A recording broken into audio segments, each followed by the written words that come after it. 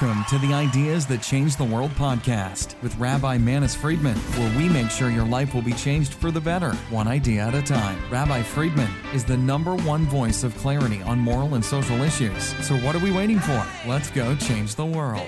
Now let's start with what is God, which is also strongly connected to what is belief. What does it mean you believe in God? It makes it really sound like there is no God, you just have to believe it. God is a figment of your belief. So if you believe very strongly, then God is very real. If you don't believe, then he's not real. Like people say, I wish I could believe, but I don't.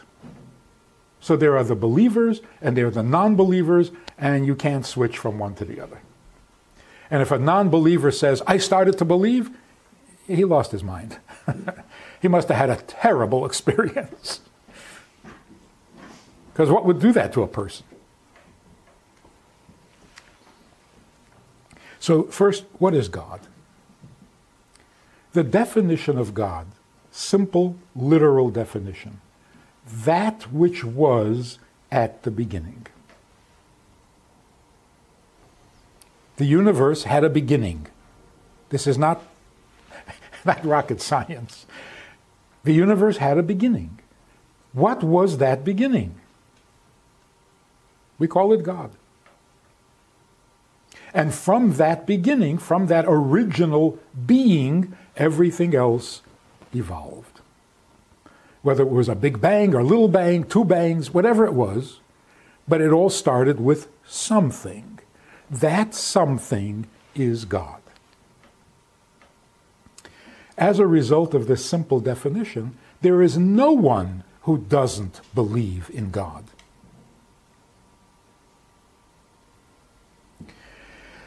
Except people who don't want to think. But the theory of evolution, for example, is a belief in God. But the God that they're talking about is a subatomic particle. There was a subatomic particle that was eternal, that was there at the beginning, it exploded, and the rest is history. So everyone has a God. Anyone who thinks. What came at the beginning? So there was this atheist, forget his name, he passed away recently, he wrote books. God is not great.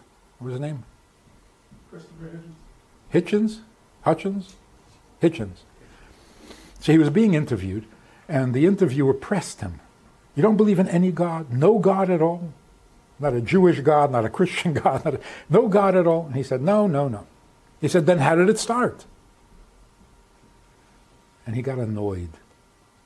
And he said, I don't have to answer that. Okay? You don't have to answer it. I just thought I'd ask. I'm not forcing you to answer, but do you have an answer? He doesn't have to answer that because that's not part of science. That's silly. It's very much part of science.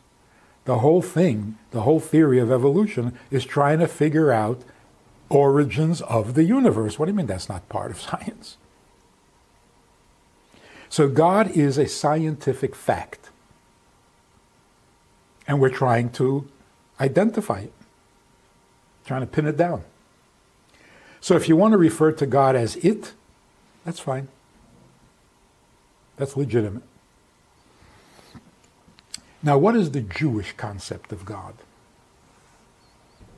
What do we know about God because of revelation, because of the conversations that Avraham had with God, and Yitzchak had with God, and Yaakov had with God? What do we know about God? Take a look at the laws of idolatry. What constitutes other gods that we're not allowed to worship or believe in? If I would believe, as some scientists do, that there was this particle, it's not even a subatomic part, it's something, a particle, And that particle contained all the information and all the wisdom and knowledge that designs the universe, that controls the universe, and so on. And from that particle, everything else came to be. Is that idolatry? In simple words, are we supposed to attribute all great intelligence to God and to no one else? And if you attribute great intelligence to something other than God, you're worshiping idols? Like the counterpart to evolution, the theory of evolution, is intelligent design. As if evolution doesn't believe in intelligent design. Evolution means an intelligent evolving of a universe. Nobody denies that there's intelligence. And if you attribute that intelligence to a particle, that's maybe wrong, but it's not idolatry. If you attribute all intelligence to aliens, as some people do, the world was created and designed by aliens. Is that idolatry? No. Intelligence is not unique to God. Then what constitutes idolatry? What constitutes idolatry is volition. To believe that there is a particle that can decide whether it wants to create a world or not, that's idolatry. Because everything in creation is a fixed design. It doesn't have freedom of choice. Only God, the original substance, is totally free to do as he wants. So if you attribute that kind of independent will to anything in creation, that's idolatry. So the Jewish God is the original being who is free to choose, to decide what he wants to do. And he decided to create the world. So why do we refer to God as a he? Not rather than she. Why he rather than it? Because if God chose to create the world, there's a personality there. It's not an it anymore. It's a someone. So that is the insight, the revelation, the contribution that Jewish thought brings to the belief in God. So when we say Jews introduced monotheism to the world, I'm not even sure that's true. What we introduce to the world is that God is not an object, he's a someone. And what makes him a someone? He has preferences, he chooses, he has opinion and feeling. To put it in very simple, because we have to cut it short, God created the world. If you ask most people, what do you mean by God? They'll say, the Creator. Why do we say that? Because that's how the Bible begins. In the beginning, God created. So what do we know about God? He created. Only Jews have the chutzpah to read that verse and say, why? Why did he create the world? What can he possibly gain by creating a world? If he was already God, good enough. What's he missing? And that, I'm predicting the future, that is going to be the question of the future. It's not, is there a God? Of course there's a God. The question is, what does he want? Because if he created the world, he created it out of choice. If he chooses to, it means he wants something. He's after something. There's a vast eternal plan. What's the plan? This is not a Kabbalistic question. It's not a religious question. You could call it scientific. The cause of the universe was a decision made by its cause. Well, what's that decision?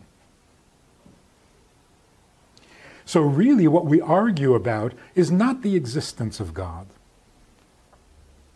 If you really put it in simple, if you say, I believe God exists, you're talking nonsense. Because if he does, he does, whether you believe it or not. And if he doesn't, then he doesn't, whether you believe it or not. So to ask, do you believe that there is a moon? It's a silly question. The question is, what does he want? That's a relevant question, and it's a question we've always asked without realizing it.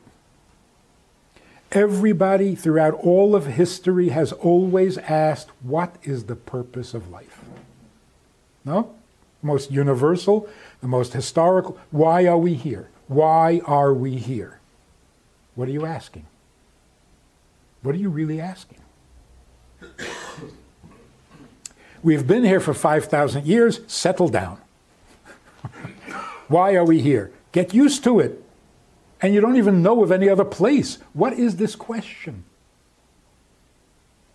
The question is, if the world was created, it must have been with a purpose. What's the purpose? And why do we ask that? Because we're the result of that purpose. So if I don't know the purpose for my existence, I don't know myself. Somebody pointed out, isn't it amazing that every creature, every being, every substance in the world has its place? A cow is a cow. A bug is a bug. A tree is a tree. They do their thing devotedly, constantly, without question. Only the intelligent creature, the human being, can't figure out what he's doing here. Isn't that amazing? We don't know where we fit. To the point where many people believe that nature is perfect, the world, the universe would be perfect if human beings would just disappear. We're the clutter. We mess everything up.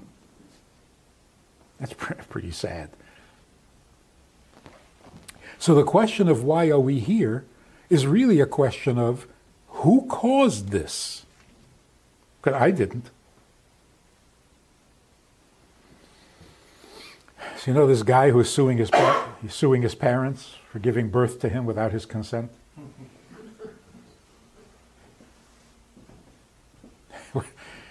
What's bothering him?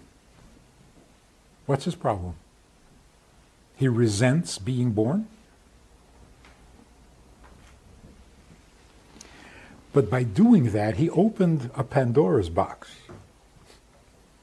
Now he's got everybody thinking, yeah, I wasn't asked. Hey, I wasn't asked. This is not my decision. What am I doing here? Who did this to me? That used to be a religious question. Not anymore. So, what does it mean to believe in God? From a Jewish perspective. To believe that he exists, that's nonsense. Either he does or he doesn't. It's not a subject for faith. Faith means that which cannot be explained rationally. Can't, not that we don't have an explanation. It cannot be known, and when we face an issue that cannot be known, we have another tool in our repertoire called faith, with which we can deal, we can handle stuff that the brain cannot. So if you're optimistic, where's that coming from? If you're optimistic, people will say to you, oh, come on, get real. Be realistic. Oh, so optimistic is not real? What, pessimistic is real? They asked this pessimist, can't you think of anything positive to say at all? Nothing positive? He says, yes, yeah. there is something positive. Today is much better than tomorrow is going to be. That's positive thinking. What is it? What is faith in God? Faith in God simply means familiarity. We know He exists, but from a distance, irrelevant to our own existence. Faith means making God familiar. So when somebody asks you, why do you believe in God? And you give him this whole thing about where did the world begin and who created the world, that's not what he's asking. What he's asking is, there is a God. Why do you care? Why are you going to base your life on God? Which is a good question. And it isn't always a rational decision. So your mind will insist that there is a God. Your mind does not insist that you have to serve Him. Your mind will tell you that you are dependent on Him. If He's God, He has the football.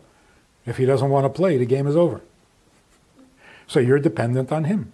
So you have to pray to Him, you have to appease Him, you have to fawn on Him, compliment Him, so that He'll be good to you.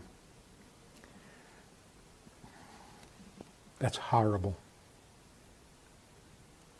Unfortunately, Jewish exposure to that kind of thinking over the centuries, we absorb what the environment gives us. And it became part of Jewish thinking, which is very sad. Here's what Jewish thinking should be. We are not needy and dependent on God. God is the one who is needy, and He is dependent on us. That's faith. Emunah means a familiarity. Like in the Hebrew, the word uman means a craftsman, an expert, somebody who's familiar with. We are familiar with God because God needs us more than we need Him. And that's why commandments, 10 commandments, that translation has ruined everything. As soon as you say God has commandments, He's no longer friendly. He's not the one who's needy. Now you got to watch your step because you violated a commandment. That's not Jewish thinking. Jewish thinking is, when God spoke to us at Mount Sinai, He wasn't telling us what we must do, He's telling us what He must have. The kind of world He needs and the kind of world He envisioned when He created it. So God revealed Himself. That's why it's called revelation at Mount Sinai. If we could get this into our thinking, into our educational system, we need God. If He created us, then who needs whom? How did we become the needy ones when He created us? So, well, don't we need to eat and sleep and drink? So, well, that's how He created us. So this guy who says, I'm suing my parents because they gave birth to me without my consent, he's right. Only you can't blame your parents because they have the same problem. They also were not asked whether they want to be born. So eventually your complaint has to be to God Himself. So you should come to God, and this is so Jewish. You come to God and say, God, you created me with a need to eat. So give me some food. Like this guy says, you gave birth to me, got to pay all my bills. He's right. If he was demanding it from God.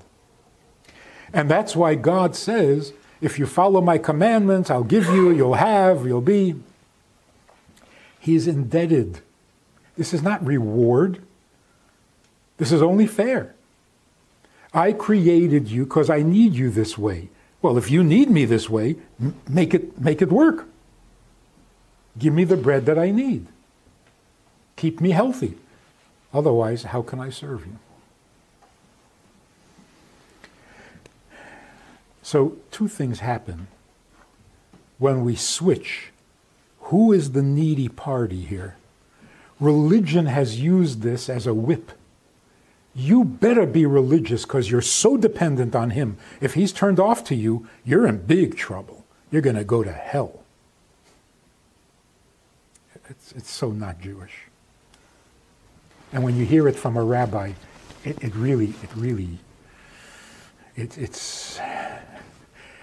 horrific. We've been so infected by this thinking. It's not Jewish. So this minister back in Minnesota, very nice guy, we met, we were introduced for the first time, and he says, "So, do you believe in Jesus?" And he wasn't being aggressive, or he was straight talking, wants to know what I believe. So I said, "Look, I don't know much about Christianity, but I'm not looking for a God who's going to help me. I'm looking for a God that I can do for, not have him do for me." And that's it. There was nothing he could say. He started to cry. And he says, I never thought of that. Are we here to get from God what we need, which he made us need? This doesn't make any sense at all. What is life all about? Fulfilling your needs. Did I ask for these needs? No. But you got to spend your whole life taking care of your needs. And if you don't, you go to hell? I mean, this is mind-boggling. No, God is the needy one, not us. This has two very important virtues. One is God becomes lovable, not distant and cold and invulnerable. And number two, what a relief. I'm not the needy one. That is such a burden off of our conscience. What's wrong with you? When are you going to be? How come you don't? Wait, you should. You better. No. I don't have to anything because I didn't create myself or the world. I'm here because he has a vast eternal need. And if I can do something for him, my existence is justified. Otherwise, I got no problems. So that's the future of psychology. We're going to stop looking for deep, repressed needs. Thank you very much. I don't need any more needs. Don't tell me I have more needs than I think I have. Tell me that I don't have any needs because I didn't ask to be born. Now, why am I here makes all the sense in the world. And the only answer to that is, well, ask whoever created you and hope that he had a purpose. Otherwise, we're all in trouble. We're here for nothing.